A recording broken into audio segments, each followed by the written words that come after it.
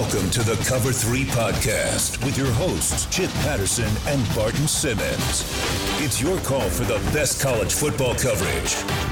From National Signing Day to the National Championship and everything in between, CBS Sports presents the Cover 3 Podcast.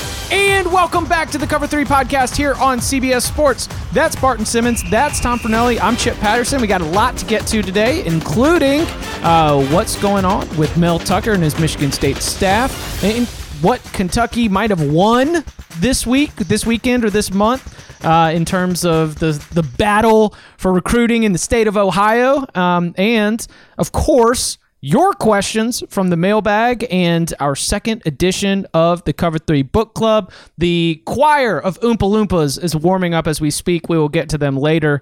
But gentlemen, let's dive right in with some of the news of the day here on Monday, as NFL.com is reporting that former Wisconsin and Arkansas head coach Brett Bielema is interviewing for the Colorado job. Now, we've got a couple other, Eric Bieniemy, as we mentioned, when Mel Tucker first left Colorado, was going to be someone that was going to be in the mix. And there has been, according to reports, some contact. He is weighing his options. If we've already moved on to Bielema, I guess maybe we could surmise that Bieniemy took the advice of the Cover 3 Podcast, hang around and go get yourself an NFL head coaching job. But I guess, Tom, as we consider getting Burt back in college football, how much are you putting on this? How much are you putting to these reports? And if you were Colorado or a Colorado fan, is this something that you'd be encouraged by? I mean, I'm taking it seriously because it's also reported, like Burt was interested in the Michigan State job. Right. And now the Colorado job's open. So it's clear that Burt, while he has been at the NFL level, is still very much interested in running a college program again. So I think that if he is interviewing, that, and a bunch of people are reporting he is, then yeah, the interest is genuine. Whether Colorado is moving on from Bieniemy or it's just doing due diligence by interviewing Bielema, I can't say for sure. But if I'm a Colorado fan, I don't know how I would feel. I think that in one way, considering Mel Tucker leaving you in February and you suddenly having an open, job needing to find a coach, I think that finding someone that has won as much as Bielema would be on the better end of the spectrum of what you could realistically expect to get. It's just, I don't know. It'll be weird because we've talked about this before. Burt at Arkansas, I think both Barton and I felt like things were heading in the right direction there and then kind of just got derailed. And I think that he would be good at Colorado, but I think part of my concern there is I don't know that what he does is different enough from the rest of the people in the Pac-12 and from other teams in the Pac-12 to where it could be as successful for him there. Because, if you look at USC, they finally opened things up, but they've still got tons of talent. But Oregon is somewhat of a pro style. Washington has been somewhat more of a pro style. Utah is a little, it's got some spread in it, but it's also basically, it's like a spread pro style kind of offense. So I don't know if Burt took over at Colorado, if they just go to like a 3 yards in a cloud of dust kind of offense that we saw at Wisconsin, how well that would work. But I wouldn't hate the hire, and I think it would be good for college football to have Burt back around because Burt's always just fun to discuss and have around. And I think that as far as the Pac-12, we've seen losing big name coaches in recent years. I guess Burt would be a big name going back into the Pac-12. Well, I think it's important to sort of there's no guarantee what Bielema would look like offensively. I mean, he's a defensive guy by nature anyways, and he would come in with the Patriots aren't 3 yards in a cloud of dust. I'm open to allowing for Bielema to have evolved since the last time we've seen him, and so I don't know. I don't know what he would look like. I think from just a pure Colorado fan perspective, I think I'd always be looking for a little more of door number 2, like new blood, new name, rather than a retread type. And that's probably not always the best way of looking at it. You can get some pretty bad hires just trying to go for the new hotness. But I I think I'd just be a little bit. Again, this is purely from a fan perspective. I think I'd be a little bit like, okay, if it was Bielema. And I think there's still some there's some probably a little like within the Colorado world, like there's a little bit of momentum maybe for Darren Chiaverini, the interim head coach. I mean, he's a really good recruiter. He played there. He's got all the love for the program. He's the homegrown guy. Like that to me, if I'm a Colorado fan, is more encouraging because it feels like I'm not just the next thing that Bielema got. Yeah. Like Bielema filled out an application and now he's going to have to end up at a safety school like Harvard. Yeah, and all these Bielema leaks, reports are coming from the NFL end. So AKA they're coming from Bielema. Right. And so it's pretty clear that like he wants to get his name involved in some of these jobs, and it's so I guess I'm treading lightly on the Bielema stuff until it gets real. And here's a question for you, Barton. What is the recruiting scene like in Colorado? Like as far as available talent, do they generally have at least like 3 to 5 4-stars, or is it mostly kind of like a 3-star state? Oh, the state of Colorado? Yeah, like high school recruiting. Oh, okay. Yeah, no, very, very limited high-end talent in that state. You have to be able to recruit. I think what they've done well, and Chiaverini has been part of the reason for this. He's recruited Texas really well. They've recruited Texas really well. I remember he had some Cliff Kingsbury in him from some Texas Tech days on that staff. Obviously, you have to be able to get into California and be an impact, like a factor there. So you are a little bit in close proximity, relatively speaking, to California and Texas, and I think that's really where you have to dig if you're Colorado. State of Colorado is that you can't build your program purely on the homegrown talent for sure. Because I would say one thing that maybe makes Bielema attractive is that at Wisconsin he was at a school that didn't have exactly the most fertile recruiting territory in his home state. And he was, he took advantage of Chicago and he took advantage of other places in the Midwest. So he has some experience there. But of course, the difference is he took over a Wisconsin program that was at full speed already. Right. Like I've gotten to the point where how do you even judge a Wisconsin head coach? I mean, Gary Anderson had success in a short period there too. Bielema, obviously. I mean, they've been successful with the same style for, I don't know how long it's been, 25 years now, it seems like. Yeah, it's been since the early 90s. So I don't want to say that's an easy job, but that's a gig that I think a lot of people are capable of winning at because it's just the culture is so strong. Barry Alvarez is still sort of, has his hand hovering above the program, keeping things heading in the right direction. Like, I don't even really know how to evaluate Wisconsin coaches, and I'm certainly not dinging Bielema for his success in Wisconsin, but I also don't know that it's some sort of like incredible bullet point on his resume that he had success in Wisconsin when who's the last person that hadn't had success in Wisconsin? Bielema. If you like Bielema, you like him because you like the way he thinks about football, the way he talks about football, his training, his pedigree, his lineage. Like you're basically taking the idea that he is this charismatic or potentially charismatic figure who does have all of the right training to be able to be a successful head football coach.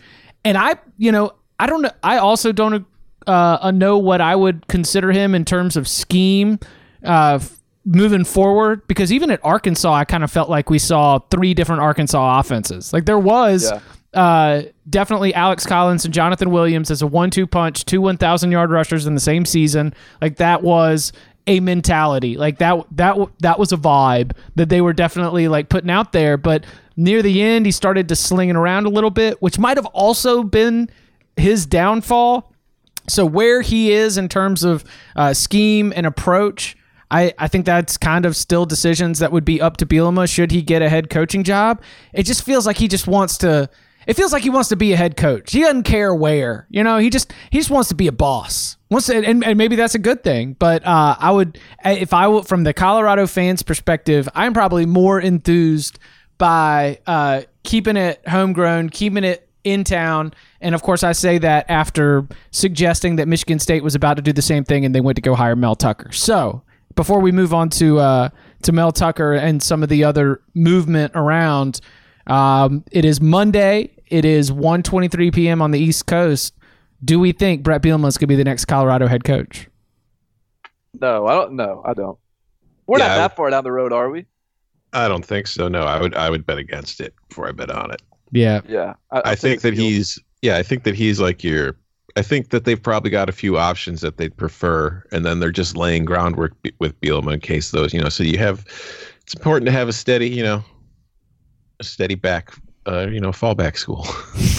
Yeah. Like Harvard, a fallback school. Yeah. Safety schools. This is a pro Georgia and pro Yale podcast here. Just slinging arrows at everybody else. We did get our. I noticed in our comments we did get our first. Like, I hate that they're a pro Georgia pod, but I like it. I like the pod. I just hate that they're pro Georgia, as if this has been like a bias of ours for a long time. Get used to it. Jamie Newman, Heisman Trophy dark horse.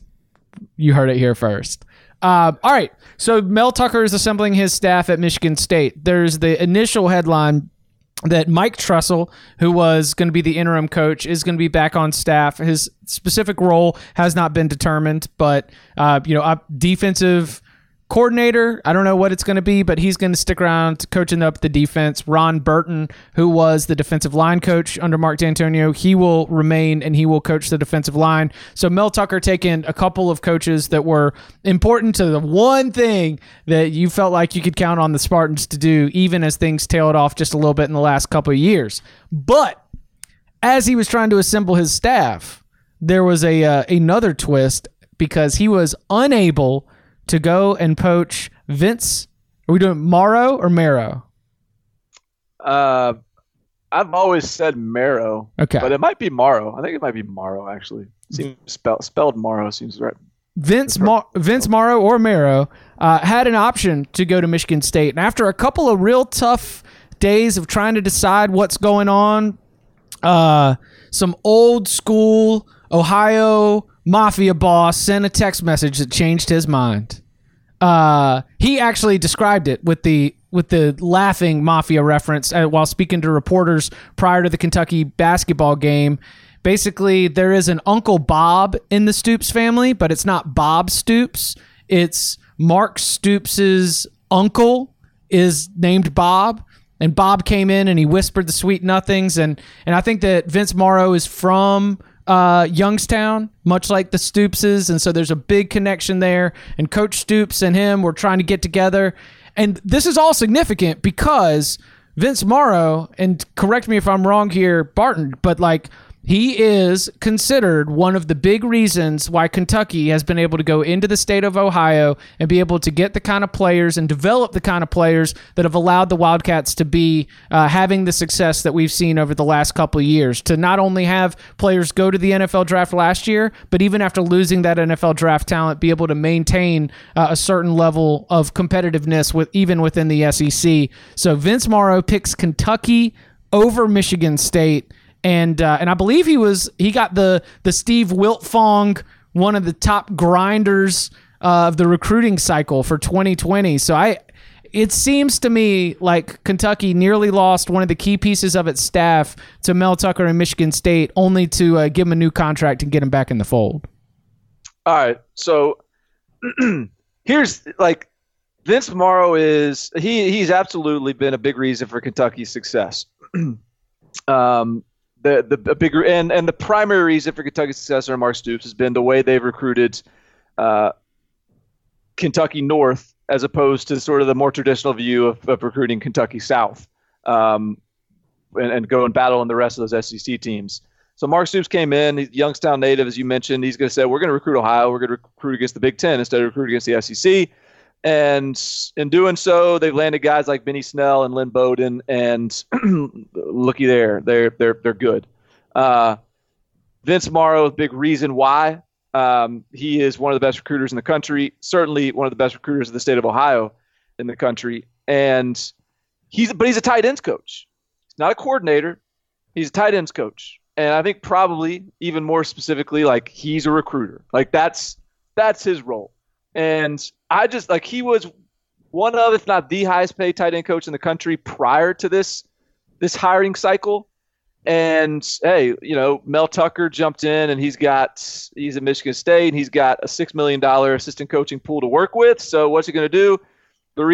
Part of the reason Michigan State has been not as good lately is because they're getting beat in Ohio by Kentucky. And so he's going to go out and get the guy who he has a relationship with in Vince Morrow, try to land him on his staff. But not only is he trying to land him on his staff, he's trying to pay this dude $900,000 to be, according to reports, to be tight ends coach and whatever the title you want to throw at him and go recruit. And good on Vince Morrow, because obviously Kentucky understands his value too. And Stoops matches it. All right, hey, we'll give you that too. You can stick around. Michigan State comes over the top with another offer. I don't know what that is. Like, I mean, $1 million maybe? I haven't seen it reported. I guess we'll find out eventually what he's getting made. But I would assume like it's close to $1 million, if not $1 million, to be a tight ends coach and recruiter. And then Kentucky comes back with another offer and gets him to stay. So whether they matched it, whether they got close, whether they just convinced him from Uncle Bob talking to him, I don't know. But I just think it's talk about sort of the state of college football when you've got this really highly coveted tight ends coach that's you're throwing $1 million, $900,000 salaries around. There was a 60-page thread on the Michigan State message board tracking whether or not Vince Morrow was going to be the new tight ends coach at Michigan State. So like, I think the whole thing is just awesome that this dude is getting this much bank because of what he's done on the recruiting trail, and that it was that closely followed by both fan bases. This was big news for Kentucky and a tough blow for Mel Tucker. Here's a way to drive home what you're saying about Vince Morrow and what he really does for Kentucky and his value. Listeners, you can play along at home. Quick. Who's Kentucky's tight end? Lynn Bowden. The answer is Justin Rigg. Do you want to know how many catches he had this year? 15. 11. Oh. He led all Kentucky tight ends with 11 receptions. In 2018, it was C.J. Conrad who finished second on the team in receptions behind Lynn Bowden, but he had 30 receptions. So it's like, it's not like a tight end heavy offense. Yeah, it's not like they're churning out, pro tight ends. That's not his job is not to develop tight ends. It's not knocking that he can't. I'm just saying he's there for a reason. You mentioned too, like, it's not just Ohio. Like, if you look at Kentucky's 2020 class, they got 6 players from Ohio and 4 from Michigan. Like, they have 10 players from Ohio and Michigan, and then they have the rest of the class. They've got 5 from Kentucky, and then 1 from Alabama, Florida, Georgia, Louisiana, Mississippi, South Carolina, Tennessee, Virginia. So they've got 10 players from the Big Ten, Ohio and Michigan. They've got more players from those 2 states than they do the SEC states.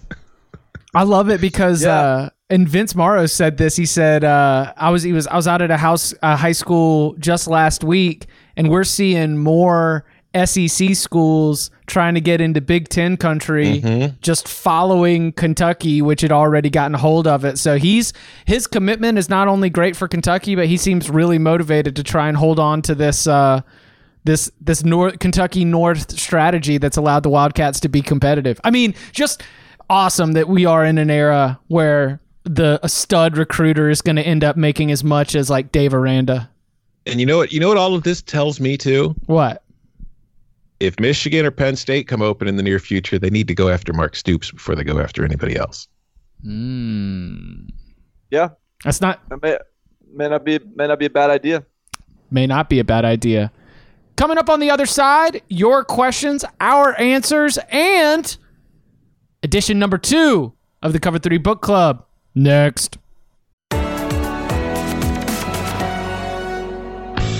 2 majors down and 1 to go in 2020. Bryson DeChambeau overpowered his peers at the U.S. Open. Can he carry that into November for a fall edition of the Masters? We're chatting about that and more on the First Cut Golf podcast, part of the CBS Sports Podcast Network. We're in your feed week in and week out with tournament previews, picks, interviews, news, and analysis. Join Mark Immelman, Kyle Porter, Greg Ducharme, and myself, Rick Gaiman, as we give you daily fantasy plays, winning bets, and the hottest takes about Bryson, Phil, and Tiger. So what are you waiting for? Come join our group and let's talk golf. Download and subscribe on Apple Podcasts, Spotify, Stitcher, YouTube, or anywhere else podcasts are found.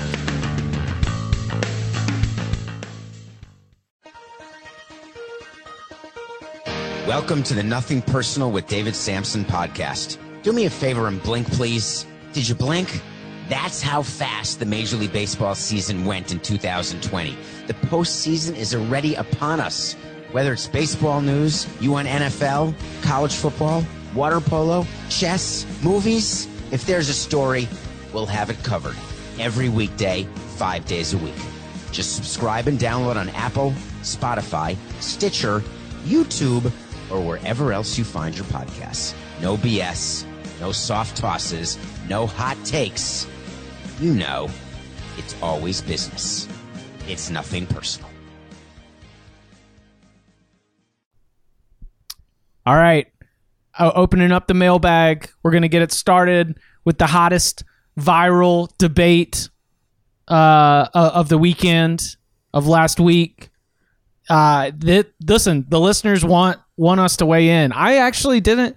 I didn't stick my pretty little nose into the fight on Twitter to get punched in the back of the head on it. So let's get to the question. Jake asks, recline or no recline?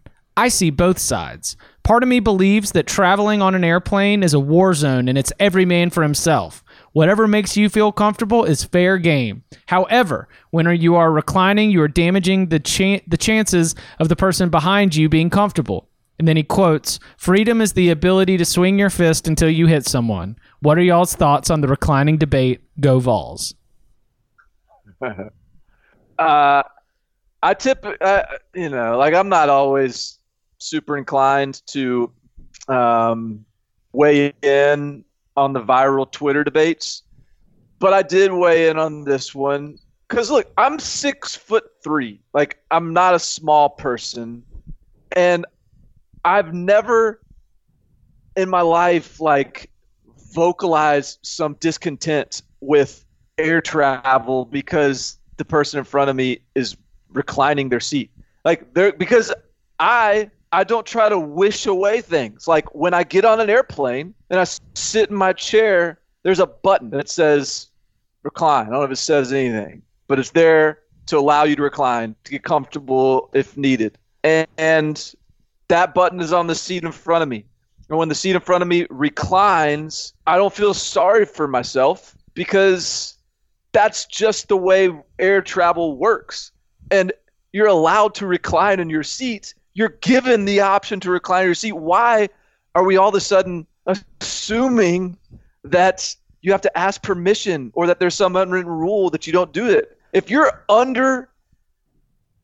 shorter than me, and most people are in this world, and there seems to be a lot of people complaining about reclining seats. I don't even understand how you can talk. Like, you got plenty of leg room as is.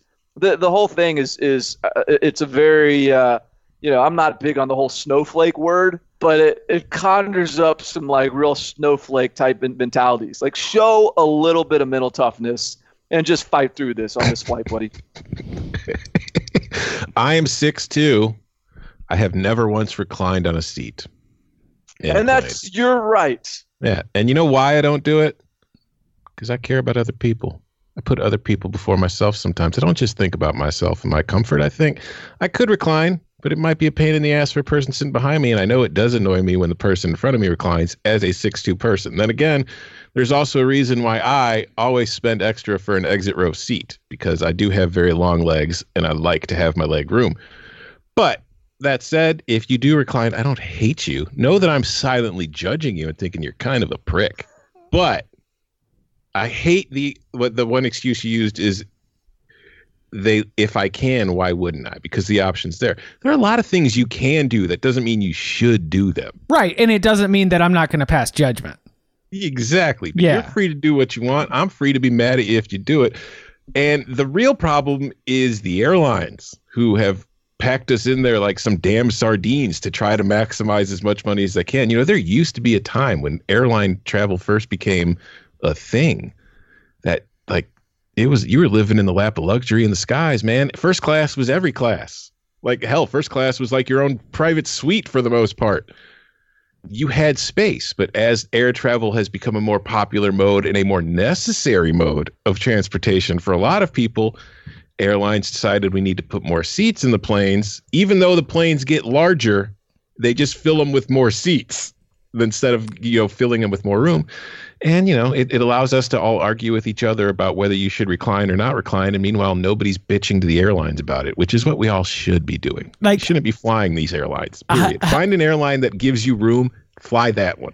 I think that I am a silent judger. Do whatever you want, but I will silently judge you, and I will judge you based on how long the flight is and whether or not you're reclining. I'm going to judge you based on your other decisions. Like if you're showing up looking like you've got the clothing and the accoutrements to turn your airplane seat into your own little nap world with like multiple blankets and pillows and you're reclining, then there's a lot. That person's worse than the recliner. Yeah, I'm a lot's going into my judgment. I will if I'm going to be out here on the interwebs talking about airplane courtesy, I would say it's probably I'm more concerned with what you're doing to the people that you're on the same row with, just in terms of making sure that everyone is going to be as relaxed as possible. So yeah, I don't think that you need to ask permission before you recline. If you want to recline, that's fine. But I also have the right to play solitaire on the touch screen. So we'll see. Well, I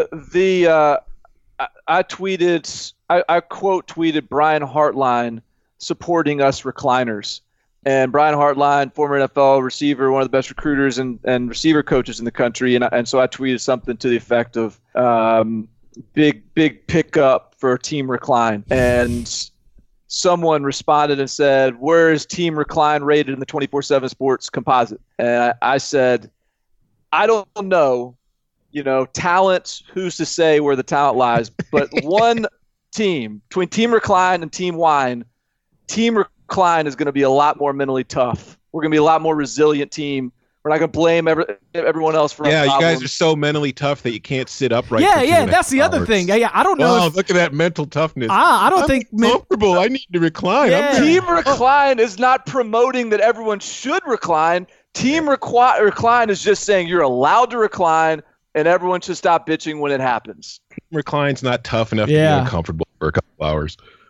I think the reclined seat is not very good posture. Like if we're talking about increasing blood flow and just sort of having you in the best position to do your job, to execute your assignments on the other side of this plane flight, I think recline is real soft. Team recline. There's a lot of issues. There's a lot of issues with air travel. If you want to bully somebody, how about bullying the guy that brings in the Indian food or some nasty snack from the airport food court and eats that and that's affecting everyone in the flight, this nasty food smell. There's a lot of issues out there. That's the thing about a flight is, first of all, everybody on that flight is judging everybody else silently 100% at all times. Yes. Like who among us isn't sitting in our seat watching everybody walk by us in the aisle just trying to figure out who that person is? Yeah. Second, the reason we do it is because you could tell a lot about a person by the way that they behave on a plane, especially if they're alone. Like if families are on the planes and they're kind of oriented with like taking care of their kids or, just talking to each other. But the solo flyer, you can learn a lot about what that person is like in their real world, in their daily life by how they behave on a plane. And I am much more interested in my dorky little music book than meeting anyone. Hell yeah. I put on my headphones and just leave me that. hell alone. Almost swore, but I forgot this is a work podcast. So we Cover 3 podcast divided on the recline debate. Thank you, Jake, for bringing this bad blood into the episode. All right. Book It 2012 asks, I would like your guys' opinion on the Tommy and/or Thomas Reese hire to run the offense in South Bend. I would also like to hear Barton's opinion on the difficulties that schools with high academic standards have with recruiting and how kids feel towards going to a school that requires a heavy academic standard as opposed to other schools that don't. Can you trust your offensive coordinator to make a difficult red zone or goal line or 2-point conversion call when he can't figure out what he wants people to call him? So this Tom, is the thing. Is he Tommy? Where are we going with this now? We're at Tom. I think we're back to Tom, right? It should be Tom. Listen, when you're playing, you could be Tommy. If you're not an athlete, you shouldn't be Tommy to anybody but your family past the age of 13. That should be the point where you tell everybody to start calling you Tom, unless it's like your mom or your grandma or your aunt and uncle. They can call you Tommy forever because that's how they've always known you. But unless you're playing, you're Tom or Thomas if you want to be taken more seriously. Okay, so Coach Reese is, I think,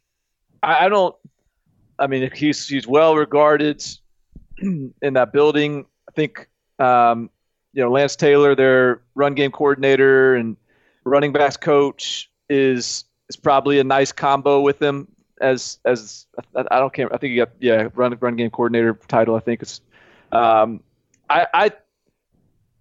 think it's probably a good hire. I think it's probably the good hire because I think Brian Kelly understands what's expected of this program, and no one knows better what Tommy Reese is capable of than Brian Kelly and whoever's in that building every day. And so I don't know that I don't have anything to tell you that the hire isn't good. I don't have anything to tell you the hire is better than it appears. I think hiring a young coach with a veteran staff around him, which is what he has, is a positive as long as that young coach is seeking out new ideas and not just like calling Brian Kelly's play sheets. And I don't think that's what's going on. But as long as he is a coach that's going to continue to push the envelope and move Notre Dame forward, I think it's probably a good hire. And so yeah, like that strikes me as I think Brian Kelly knows the stakes. And so I'll trust that on the hire. In terms of the second question, I think that recruiting to an academic program like Notre Dame can be an advantage in a way because, look, I mean, Clemson has been recruiting as if it is that in terms of not compromising on character, on fits. Stanford has had some stretches of real success, and they've got, I think, really stringent academic requirements. I think Notre Dame can sort of trim the pool based on who it is a fit for. And I think in doing that, you can really zero in on those guys and really tailor your recruiting pitch in an even more targeted kind of way. And so I think that there's no reason to think that Notre Dame has some sort of ceiling on its recruiting efforts based on academic restrictions. If Stanford can do what Stanford has done, and I'm not saying Stanford's recruited better than they don't have more talented rosters than Notre Dame, but I think they also have more restrictions than Notre Dame, and they've had some really impressive stretches. I think Notre Dame can kick that up a notch, but ultimately you still have to have a head coach that's going to get after it and really work on the recruiting trail to take it up that extra notch. Yeah, I going back to the Tommy Reese hire, it's hard to really know simply because we don't have anything to go off of. But to go along with what you're saying, when Chip Long leaves, this is Notre Dame. They've got plenty of resources. They could go out and throw a bunch of money at a very proven, offensive coordinator or, some big name, somebody to come in. But the fact that it's Notre Dame, they were in the playoff 2 years ago. They have very high aspirations for what they want to do with the program, and they're very comfortable going with Reese. I think that is probably a good sign for what he can do as a coordinator. So that's the kind of way I feel on it. I don't have any decision or judgment on it simply because there's nothing to judge based on. But that gives me, if I'm a Notre Dame fan, that gives me some reason to be optimistic going forward. I'm prepared for success or failure. Ian Book's performance in 2020 to be linked to Tommy Rees, and for the stories to be written going in, like I feel like we can guarantee that the Tommy Rees story and Ian Book taking the leap, like all these great plans we have for him.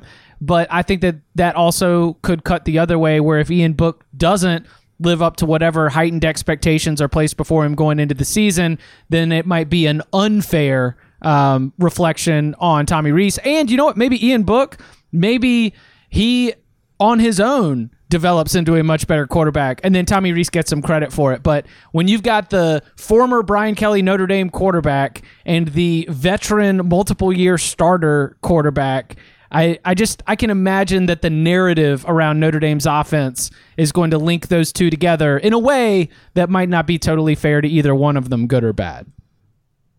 Yeah, I think that's a safe assumption. I mean, because what you said literally was all we have going on is the fact that they ran the ball up and down on Iowa State in the bowl game, pretty much. Yeah.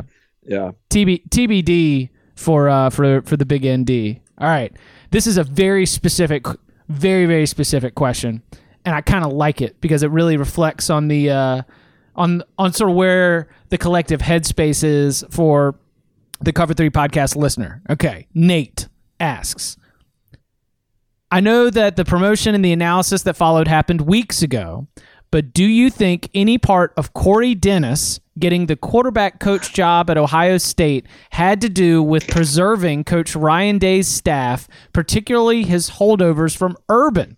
If Corey Dennis leaves for Colorado, Urban's family is all of a sudden spread out instead of being in Columbus. And if Urban's family weren't all in Columbus, I think Urban would be more likely to entertain coaching propositions, which would ultimately lead Mark Pantoni, and Mickey Marotti being pulled away from OSU. Keep up the good work. You're getting me through the offseason. I mean, that is... I love that question. I know. I love that question. God, that's a good question. I mean, it's a ridiculous question. It's fantastical. I don't believe that is in fact what's going on. I think Corey Dennis is pretty highly regarded young coach. But I love where that guy's head went. If a few more of the Urban leftovers leave the program, then Urban will finally. And look, we might have caused some of this because didn't we talk about on this podcast during another mailbag that Urban coming back could potentially have ramifications that impact Ryan Day negatively? Where, I mean that's we might have planted the seed or at least infected patient zero with this conspiracy theory, but I love it.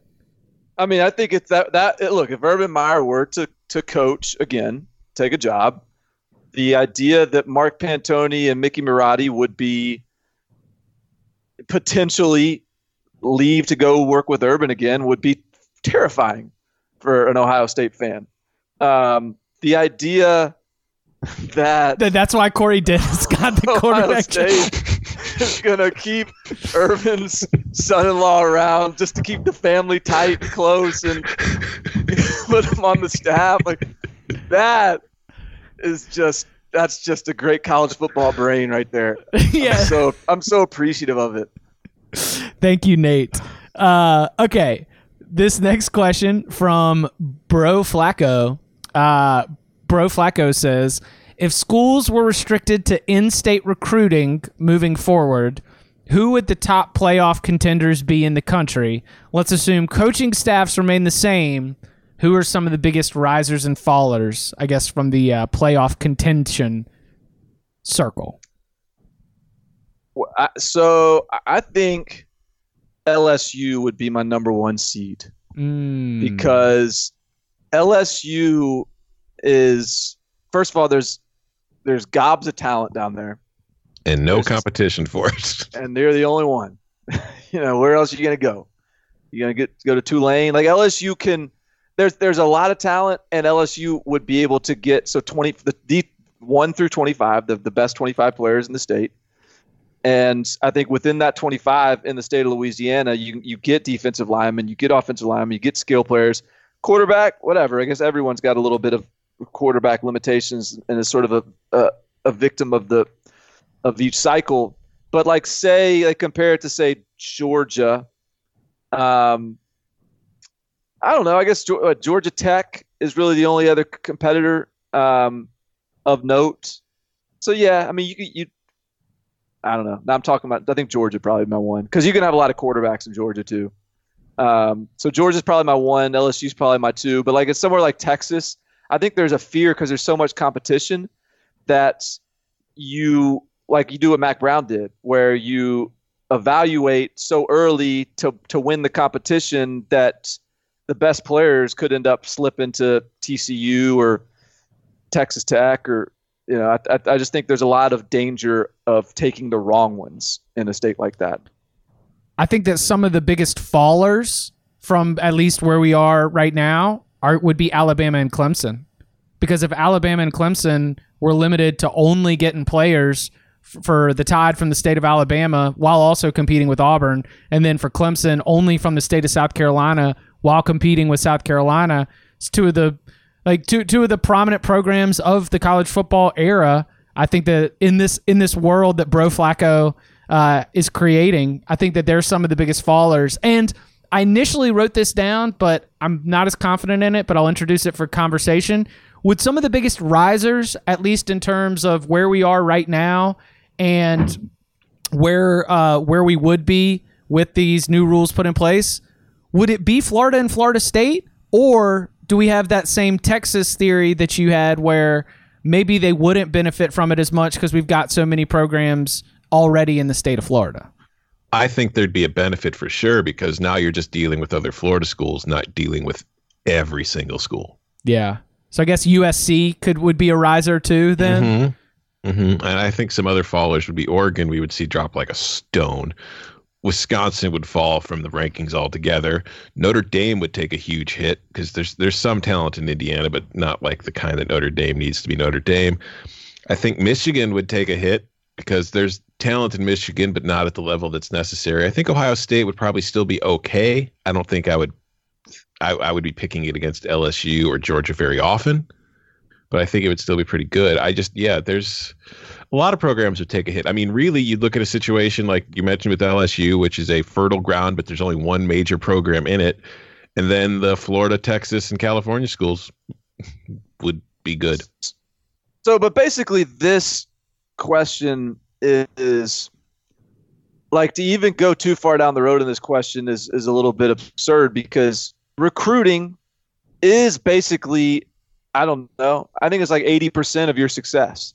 I mean, you can argue about maximizing development all you want, but it's still what you do on the recruiting trail, and that's well beyond what you do locally, is what defines you. I think as in large part. So, Oregon would plummet, but Oregon never is going to have to just recruit the state of Oregon. Barton hates the premise because it ignores it ignores the growing trends of the teams that. And I look, 80% feels strong for if success is judged by making bowl games and having a winning season. But I'll rock with you if we talk about success meaning contending for conference and national championships. Go ahead. Sorry, go ahead. No, I was just going to say this premise would destroy college football. Yeah. Right. No, you can't go to that school. It's in the other district.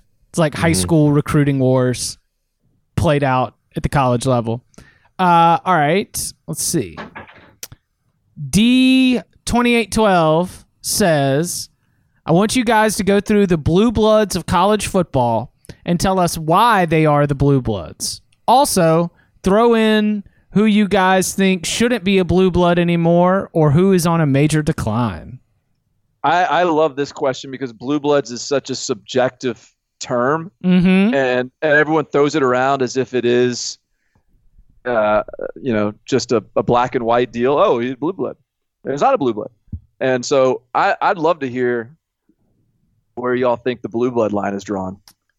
Do you want to? How about this? I will take the final rankings from this season, and we will go down and we will see blue blood or no.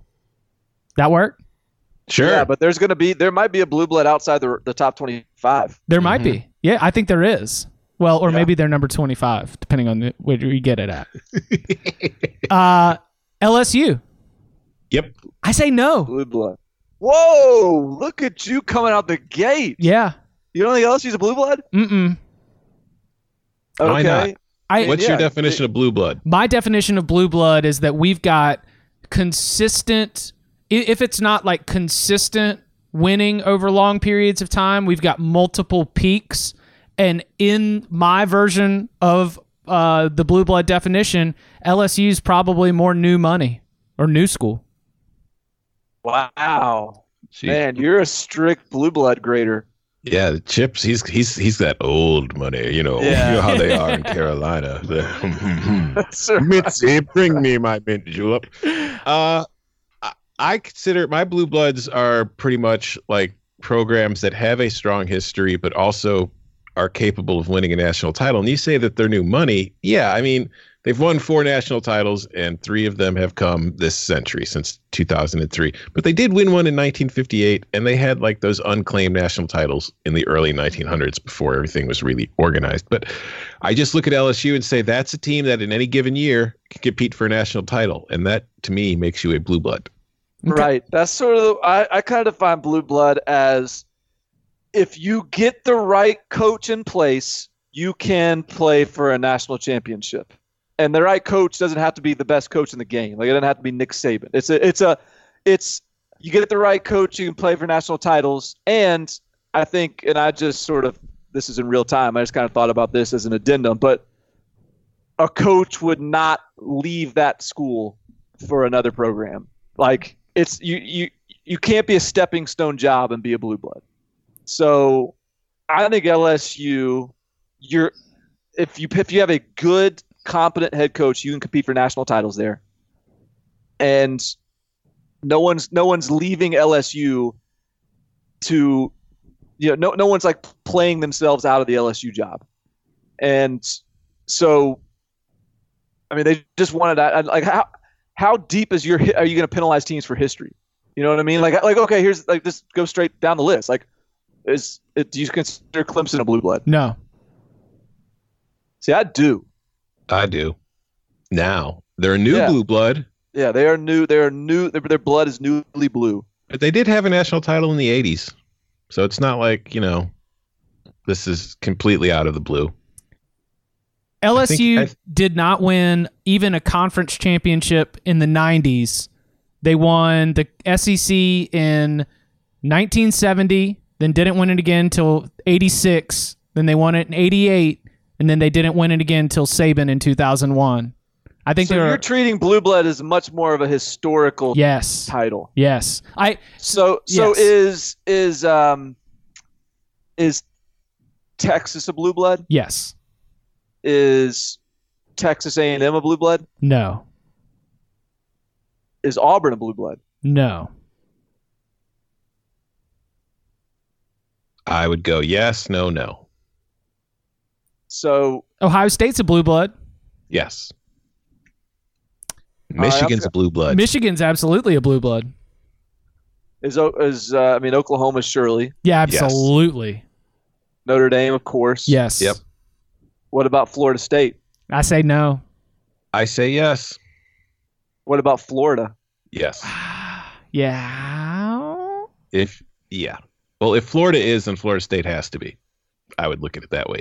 I would probably cut it as leaving both Florida and Florida State out. They are college football powers, and they are some of the most iconic programs in the sport today. But when we stack them up against what I'm looking for in a blue blood, which again, like, to me, the The blue blood really does require some history for the fact that like for grandfathers and grandmothers to have also had that football as part of their experience and to have it passed down, to have multiple generations be able to say that they saw the program winning. Like, I'm not going to go all the way and call Army and Navy blue bloods, but yeah, I am going to go all the way. Army and Navy blue bloods. Okay, the OGs. Right, well, Yale's a blue blood. Yale's a blue blood. Yale's a blue blood. Because Yale is 17th all time in wins. They haven't played since 1981 on this level. Is Georgia a blue blood? I would say they are, but I mean, I would say they're capable of it. I would say they're not there yet. I would say they're not there yet either. I think Georgia is I think there might be a better argument for Penn State as a blue blood than Georgia. And yeah, but I think that, maybe this is me being such a big Georgia homer that I'm being tougher on them right than I would be other programs. But I just look at them and I say, yeah, they certainly have the potential, but they don't really have enough rings and conference titles and all that kind of stuff to really be considered blue blood to me. But again, there's definitely the potential there. All right, is Miami a blue blood? No, they've got a great period of history. They've got like two great spots where they were great. Good use of words, Tom. Two great spots where they were great. But I think they've got two good periods of excellence and then a whole lot of absolutely nothing. Like, what we're experiencing with Miami now is far more in line with Miami's history than all those national titles were. So, like, if you're talking about what topic could this work for, like, I don't know who's rising. Maybe let's call it. Oh, here's a good one. I want to ask you about this in a minute. But if you're talking about like Oregon, elevating its program from a recruiting standpoint and from on the field standpoint, and you just make the comments. Maybe you would never dream of making this comment, Chip. But if you made the comment, something to the effect of, look, I mean, Oregon is getting really close year in, year out to being one of these blue blood programs that can compete for a national title, whatever, some form of that. Would you ever say that? And if you are you not talking about or is that just like poorly used, poor usage of the term blue bloods in your opinion? Or if you said that, would you be talking about Georgia and? I mean, dude, I use blue blood like privilege. Like I think of a blue blood program as all these resources and all this history and all of the, again, like generations of donor families. And, I think that you are a couple steps ahead as a blue blood. And I think that when you are a blue blood and you're falling short of expectations, that's where a lot of the hand wringing and frustration comes in, especially on the fans' perspective. Like I think that it is, when I say blue blood, it means much less about your national championship odds or contention in 2020 than it does about just sort of the history of your program within the sport of college football. Right. Okay. So this brings up an interesting one then, because I would argue in my definition of blue blood, which is really just sort of a more modern, like the upper crust, like they live in the nicest neighborhood in town. Doesn't matter when they got the money right now. But I would argue that Nebraska is on the outside looking in right now as a blue blood, because I don't necessarily have confidence that, look, I thought Scott Frost was the coach, and maybe he still is, but I don't necessarily have confidence now, after watching Scott Frost still struggle there for a couple years, that Nebraska is just, hey, if they just get a coach that's good, they can compete for national titles. But based on your definition, they probably still count as a blue blood, right? They're close. I mean, I have the same sort of like unsure. I mean, and this, like you said, this is fun because it's subjective and we're just sort of creating our own definitions and drawing imaginary lines in the sand.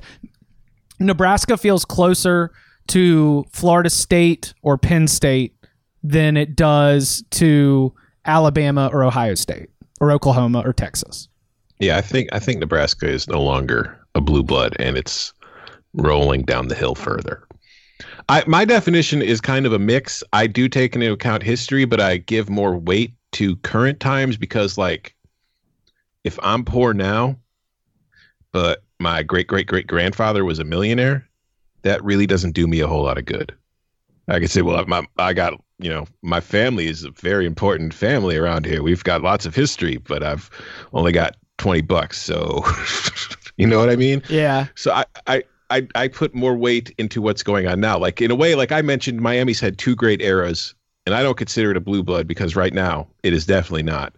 But at the same time, I consider Clemson a blue blood, and this could be just kind of an anomaly in Clemson's overall history. But I think that at the moment, my blue blood definition is, it's like blood. It flows. It's malleable. It can, if you open up a vein, it'll spread out. So I look at that as, that's kind of how I view it. I'm more, what's the word I'm looking at, or for? Whatever. I can't think of the word, but somebody get word to Dabo that Chip does not think Clemson is a blue blood. Hey, that falls in line. It's we can hear Dabo bitch and moan about it. Another one. Just another one in the media. Hey, don't think Clemson can do it. Is little old Clemson. How can you be a blue blood when you're little old Clemson? You can't be both, I'm just moving with the definition that you're giving us, Dabo. Like the was a blue blood, but that blue blood status is fading is a very interesting position. Like and what was I guess for Auburn, I think it's really tough for Alabama and Auburn to both be considered blue bloods. And I think that Alabama's the blue blood. Yes. And Auburn is not. You can't be number 2 in your own state and be a blue blood. No, you can. It's really hard. It's really hard. Unless you've got a ton of great history.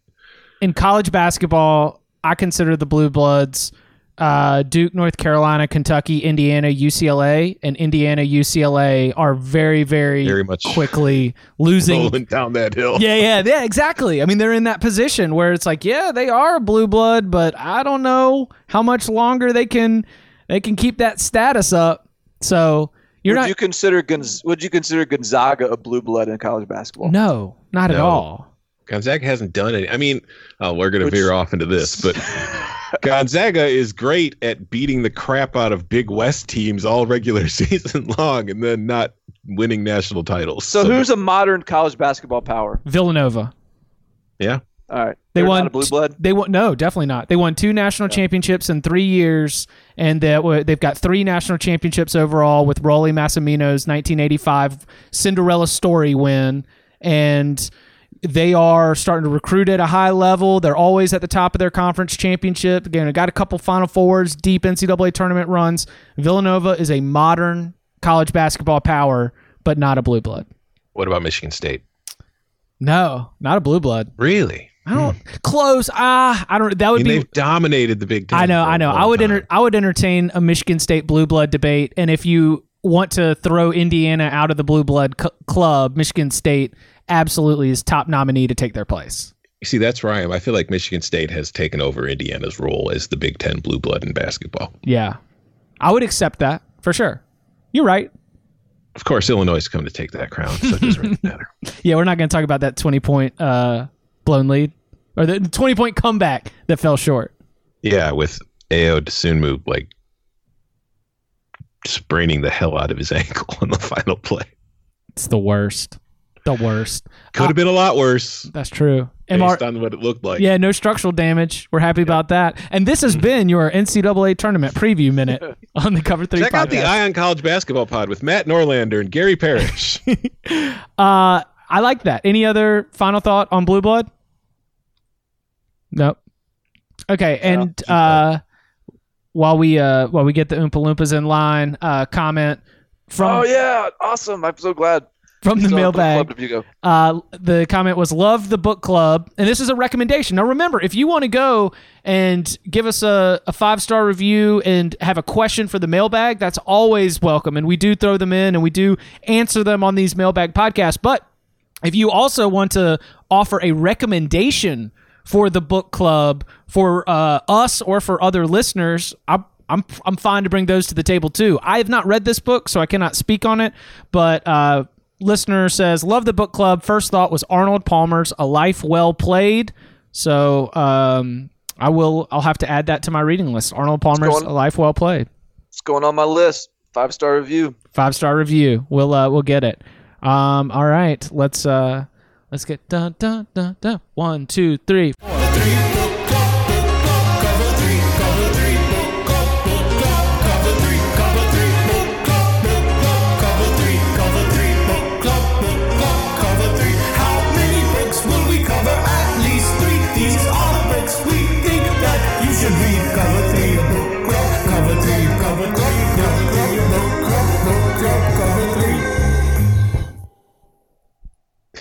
The audio, what do you call it? Audio mastering or something?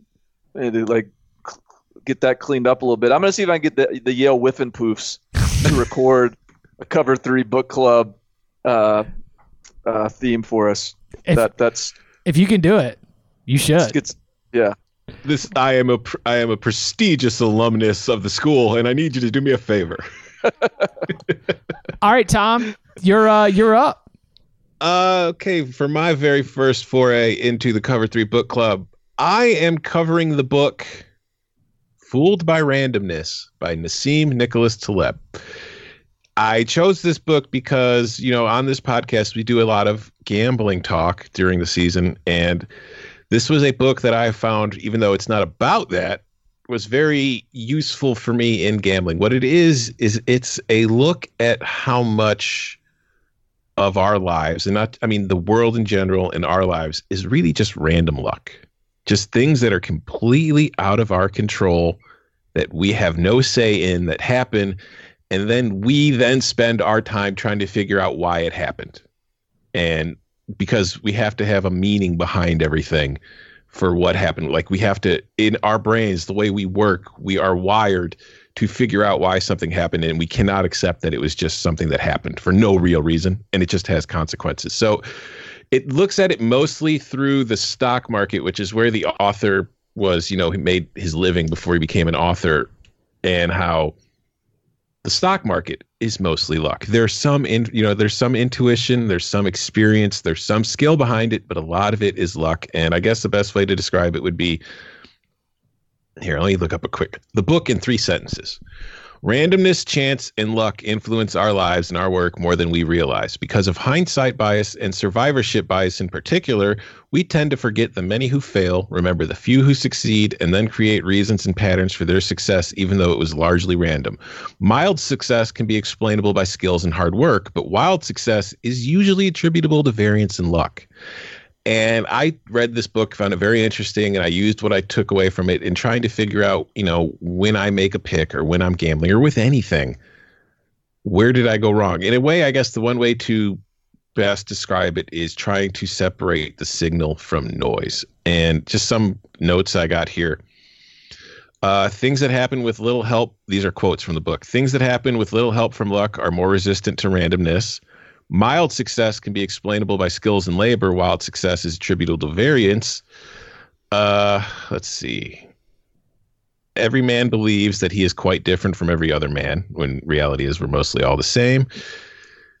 In a way, another way to put it too with gambling, if you've found like a system that works, and it's worked for the past few seasons, and there's maybe 500 games, a sample size. You can't really rely on that no matter how good it is. But if you find a system that's over thousands upon thousands upon thousands of games that has been successful, then there's actually something to it. The luck has been taken out of that. That's just a result in the way things work. So when new ideas or cutting edge ideas might be interesting, or cutting edge research might be interesting and give us something to look at for going forward, you really can't trust it. And think about new diets and that kind of stuff. Like, diet fads might work right away. And how many times have you seen or known somebody that goes on the new diet fad and it works, and then 6 months later they're right back to where they were, because there's no sample that proves that it works. So, and another key thing, I'm sorry, I'm kind of rambling on here. Science is speculatory, and we too often think of science as fact and as proof. But the reality is that science is simply coming up with ideas or trying to figure things out. But while they're quote unquote proven, any one random event can show that it was unproven. Think of how many things throughout the history of science that we thought were real and then found out we were wrong about.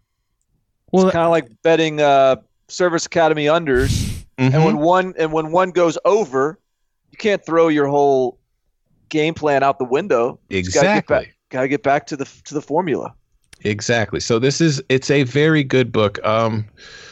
I recommend reading it. It can be somewhat scary, and it could be somewhat hard for. I expect a lot of people, if they read this book, would be like, "This is a bunch of crap." That's not true, because that's just the way our brains are wired, and it's hard for us to accept the fact that so much that happens in our lives are random. But it also, one of the things too that I think is important to take note of from the book is that while logic is a great thing, the fact is that our emotions, even though they're irrational, are very useful in helping us to decide things. So you can't just be like a robot when it comes to trying to make a decision. If you have emotions, listen to the emotions, take them into account when making any decision, because more often than not, our gut instinct or our initial emotional reaction is a byproduct of thousands upon thousands of years of evolution and what has happened in our body telling us, nope, bad idea. Nope, good idea. Even without a lot of thought behind it, like that first initial reaction can sometimes be the right one instead of trying to waste time trying to figure things out. So enjoy randomness when it's harmless and use stoicism when it's harmful.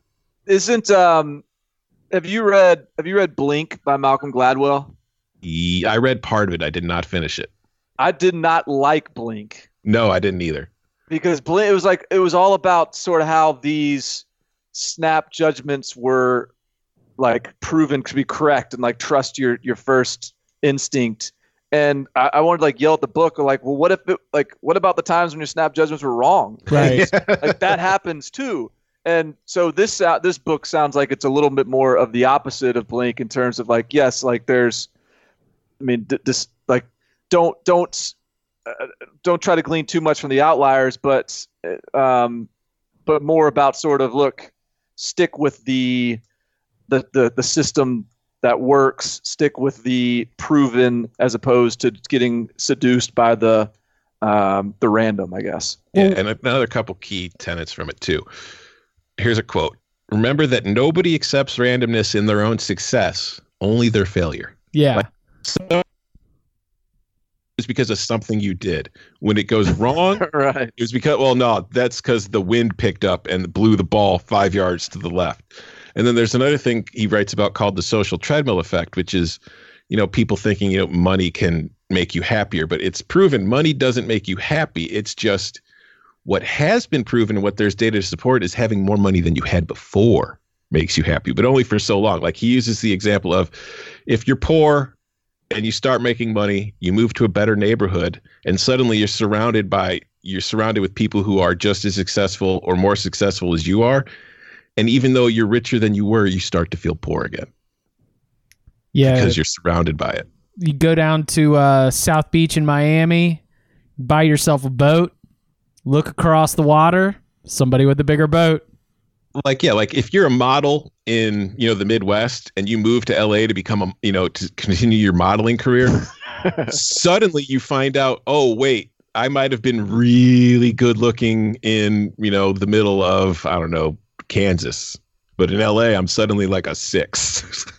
One of the things that I like from your from sort of your explanation of fooled by randomness is like the marginal what'd you say? Marginal success can be skills and labor. Mm-hmm. Yeah, it's like, all right, so if you can control the marginal success, then just keep delivering on that, and then hopefully, then when the luck hits, it'll be in your favor. Yeah, and it talks about black swan events, which are just like, it's based off of the idea that if you look at a thing of swans, they're all white, but like there's 1 in a million swans are black. And it's just something that is completely random as to which swan is suddenly born, with black feathers instead of white feathers. And it talks about these black swan events, how these things have happened throughout the history of time. And since they are so unique, we have a tendency to see them as a sign of something bigger happening, when really it was just a completely random act that we put way too much, weight in, or whatever you want to use. So it's the first book in a series. And there's another book that goes on called Black Swan, which is, that it goes further in that direction. But no, Fooled by Randomness is a very good book for you to read no matter what you're really into, but it just helps you kind of maybe accept some things that you might not be willing to accept, or at least recognize them, because that's the other thing too. He writes about how we all know these things are true. It's just we still don't do it. Like, we could sit down and recognize, okay, well, that was just pretty lucky, but we really have a hard time convincing ourselves of that over the long run. What was some of the, when he said it might scare you, what would be the scary parts?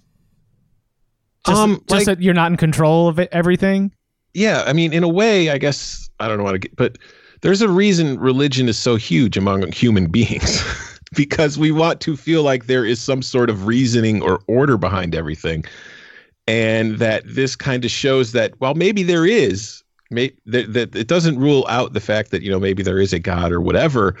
It's just so much of what happens in our daily lives and in the world and just everywhere is completely random. Like, I mean, think about it. If some crazy dudes in Eastern Europe didn't shoot the Archduke Franz Ferdinand in 1913 or whatever year that was, there's not a World War I. It's just random events by a couple people completely changed the way that the world's worked and has worked since. So it's just, yeah, it's existentially, it can be a little scary. Tom, I'm going to drive the podcast towards a destiny versus free will debate. I would like to make clear too, my next book will probably be something a little lighter than this. I like it. No, I love it. I like those sort of themes. I'm into it. Fooled by Randomness: The Hidden Role of Chance in Life and in the Markets by Nassim Nicholas Taleb. So, Tom, thank you very much for your book club offering. You can follow him on Twitter at Tom Fernelli. You can follow him on Twitter at Barton Simmons. You can follow me at Chip_Patterson. Gentlemen, thank you very much. Thank you.